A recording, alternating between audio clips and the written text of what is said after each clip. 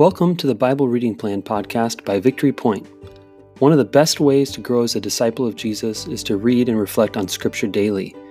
We created this podcast to guide you through our daily Bible reading plan that helps us dwell in God's Word as we grow together in listening to the Spirit. Whether you're on your commute, doing dishes, or just getting up in the morning, we're glad you tuned in.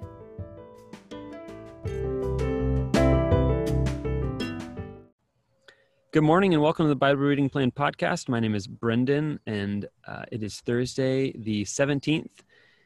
Aaron Boyd has been our guest for the week, and if you haven't listened to Monday, Tuesday, or Wednesday's podcast, I encourage you to go back and listen to those to just kind of pick up on some of the themes that we've been talking about, but also Monday and Tuesday especially we talk more about Aaron and who he is and why we're on this podcast together and some of his story.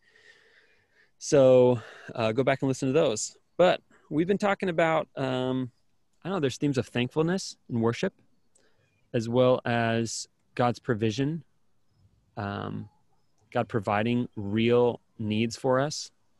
Also the theme of complaining and envy, the kind of the bitterness that comes into our heart when we see other people get something that they don't deserve.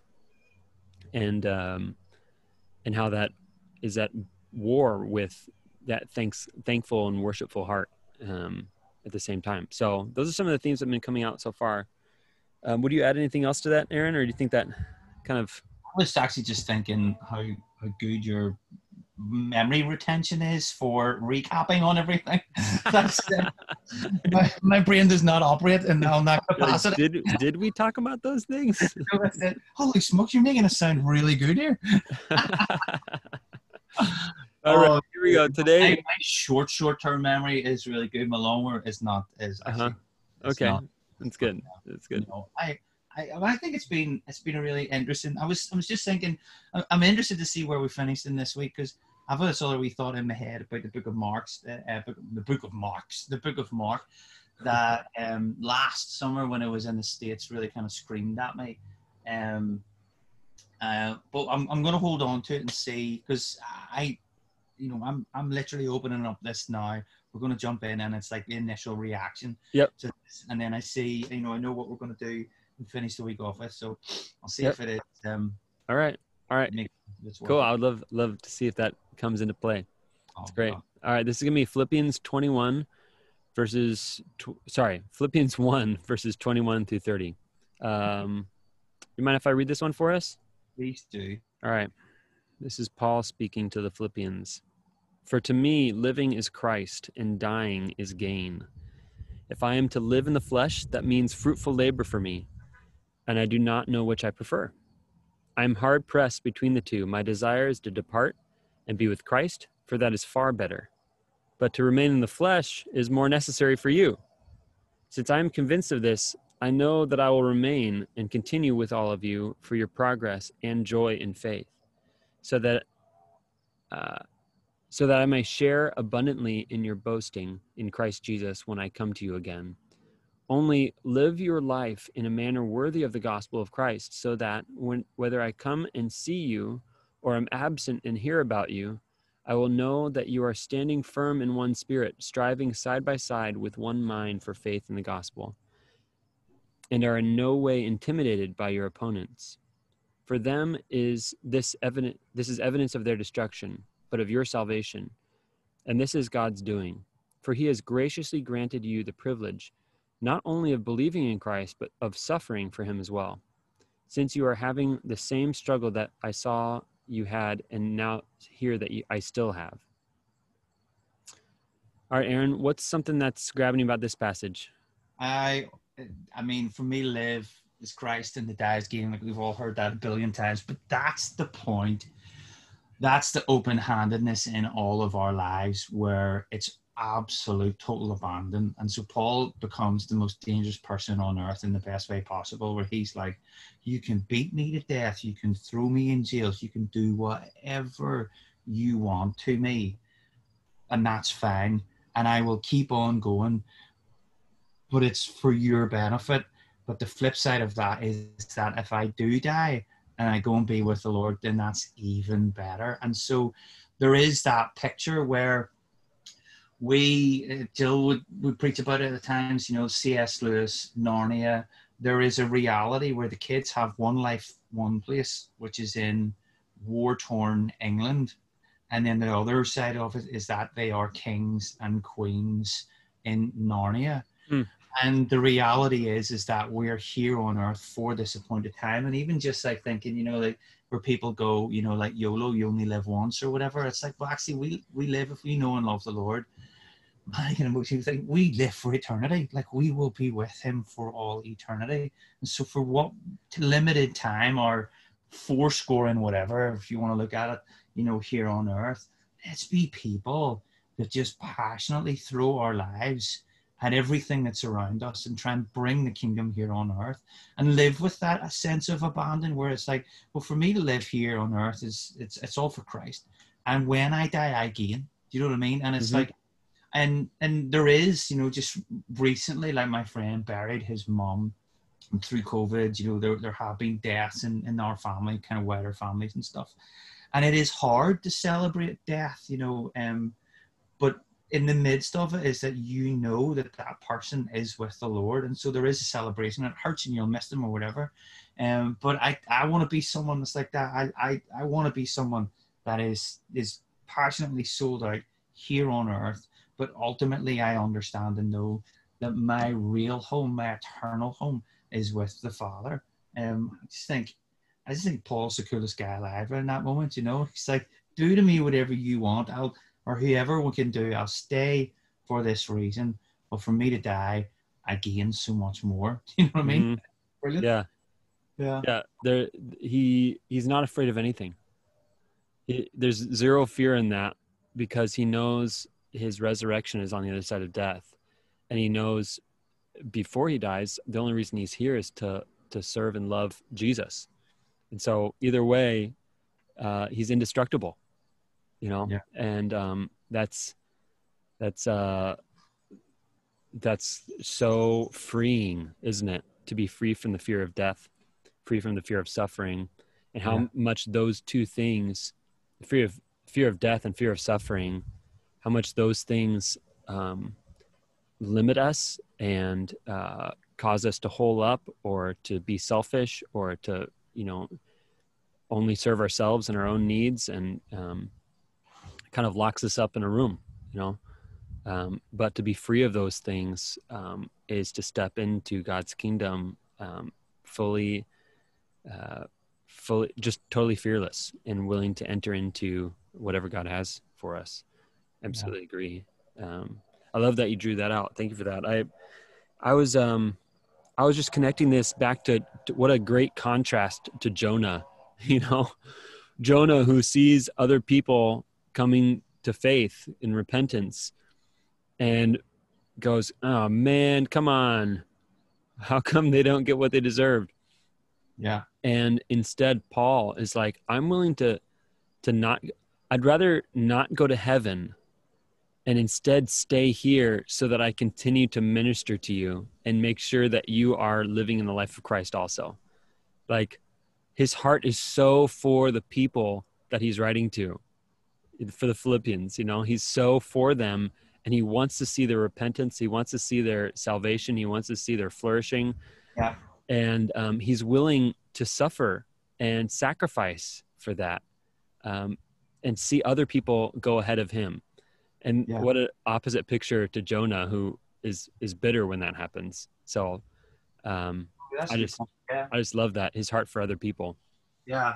And can we be people like that selflessly, genuinely lay our lives down and live open-handedly? You know, there is this, we can edge into these moments in life where we live selfishly and I don't want to give that person up because that person's key to me, or oh, this guy does this, or can't, you know, I don't want to share that person or whatever. And it's like, man, it's such a small, I don't know what I'm trying to say. They're trying to articulate it. Like, I want to be someone that just invests in people. Yeah. When you see them go on, there is no sense of me in the middle of that. It is selfless. And so pour your heart into people, you pour your life into people, you sow time, energy, treasure, talents, everything. And then when they go, it's not like I'm going to keep myself attached to them, or I'm going to have a hold on them, or hold something over them. It's like this empowering. It's like, go and be all that you can be. Go and literally, thrive in life, flourish in life. And so I don't want to be someone that, that I don't think I am. I genuinely don't think I am. But like, don't be so tight-fisted with trying to like hold on to things. Yeah. Does that make sense? I probably did that. No, absolutely. I feel the same way. I think of that with my daughters, 100%. Am I going to be a dad who, when they start stepping, out into their own autonomy, into their own decisions, am I going to be a dad who, over the course of time is, seen to be holding them back and saying, no, I need you to be here for me. I need you to do what I want you. I want you to live the life that, I want you to live, rather than seeing them for who they are, rather than releasing them, rather than blessing them and sending them and saying, like, go be who God calls you to be and go do what God calls you to do. Or am I going to hold them back into my own conceptions of what I think they ought to do? And I think that extends to my other relationships. Am I willing to bless people solely for the purpose of serving Christ? Or do I bless people because I think that I'm somehow, developing an attachment to them and expect something in return? Or, I need them to be something for me or something like that. Or can I simply give just to give and with no strings attached? I think that's like, I'm doing a lot of like introspective work here very quickly. I've had lots and lots and lots of conversations with people in the music world, and I feel like I've poured my life into other people and been selfless, and some of which those people have went on and quote unquote to become very successful. And what I could do in that minute is I could go, well, you've never done this, and this. Yeah. How come I didn't get how come no one poured into me? Yeah. And it's like, so when you didn't know anything and you were, I don't even use the term a nobody, that's not in the thing, but it's, you know what I'm saying? And all of a sudden now you're here. I could retreat into myself and live in this like flesh and go, well, why would you not email me now? Why would you not do this? Why would you not?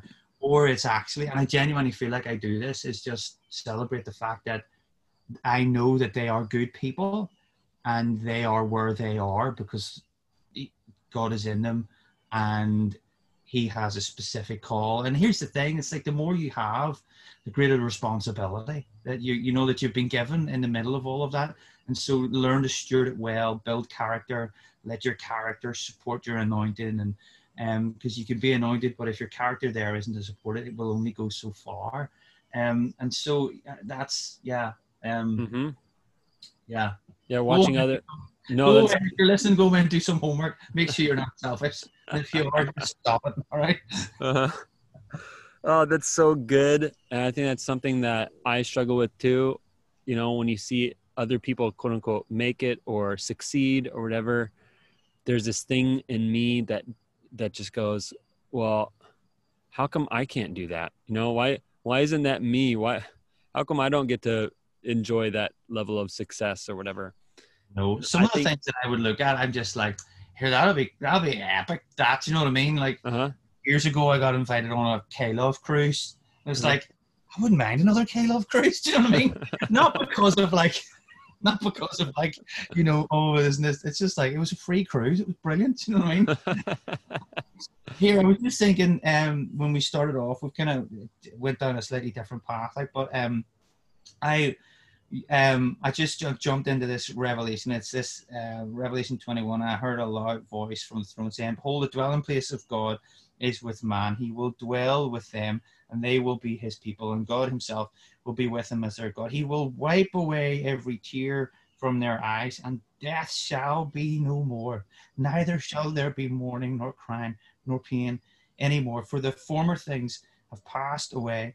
And he who was seated on the throne said, behold, I am making all things new. And that continues on.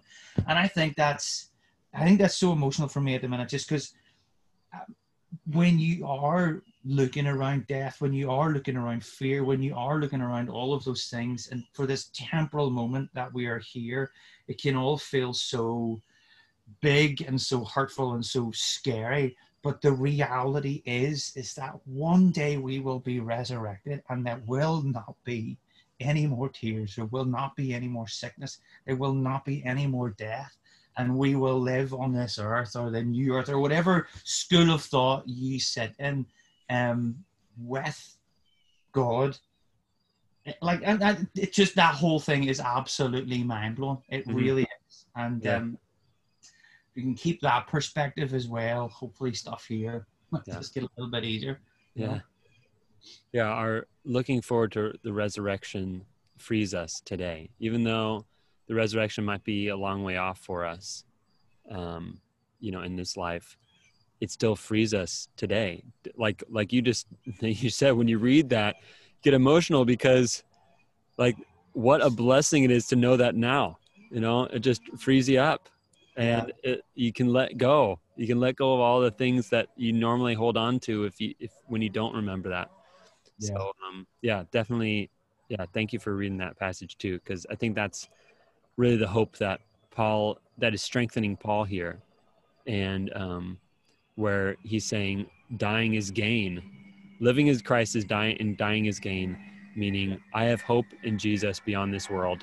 And that gives me a new hope within this world. And that's huge. Well, thanks, Aaron. Hope of glory. Yes. Well, we're going to kick out of this one, and we will see you guys tomorrow, Friday.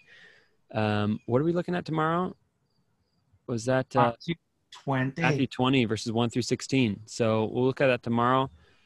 For now, may the hope of resurrection just free us all from the petty things we normally hold on to and grab tight to, and may that just free us to be able to stick in it now, to love other people, right? Like, we want to love other people recklessly, to use the word from yesterday. We want to love other people with everything that we have, and everything God has given us, because that's why we're still here. If we weren't here to love other people, then we'd just be home with Jesus. So let's go all out in loving the people around us. Go in peace, everybody. See you tomorrow. Thanks for listening to the Bible Reading Plan podcast. If you have any reflections on the scripture we just read, please click the link in the show notes to leave us a voice message. We'd love to hear from you. Let me send you on your way with a blessing. The Lord bless you and keep you. The Lord make his face to shine upon you and be gracious to you. The Lord lift up the light of his countenance upon you and give you his peace.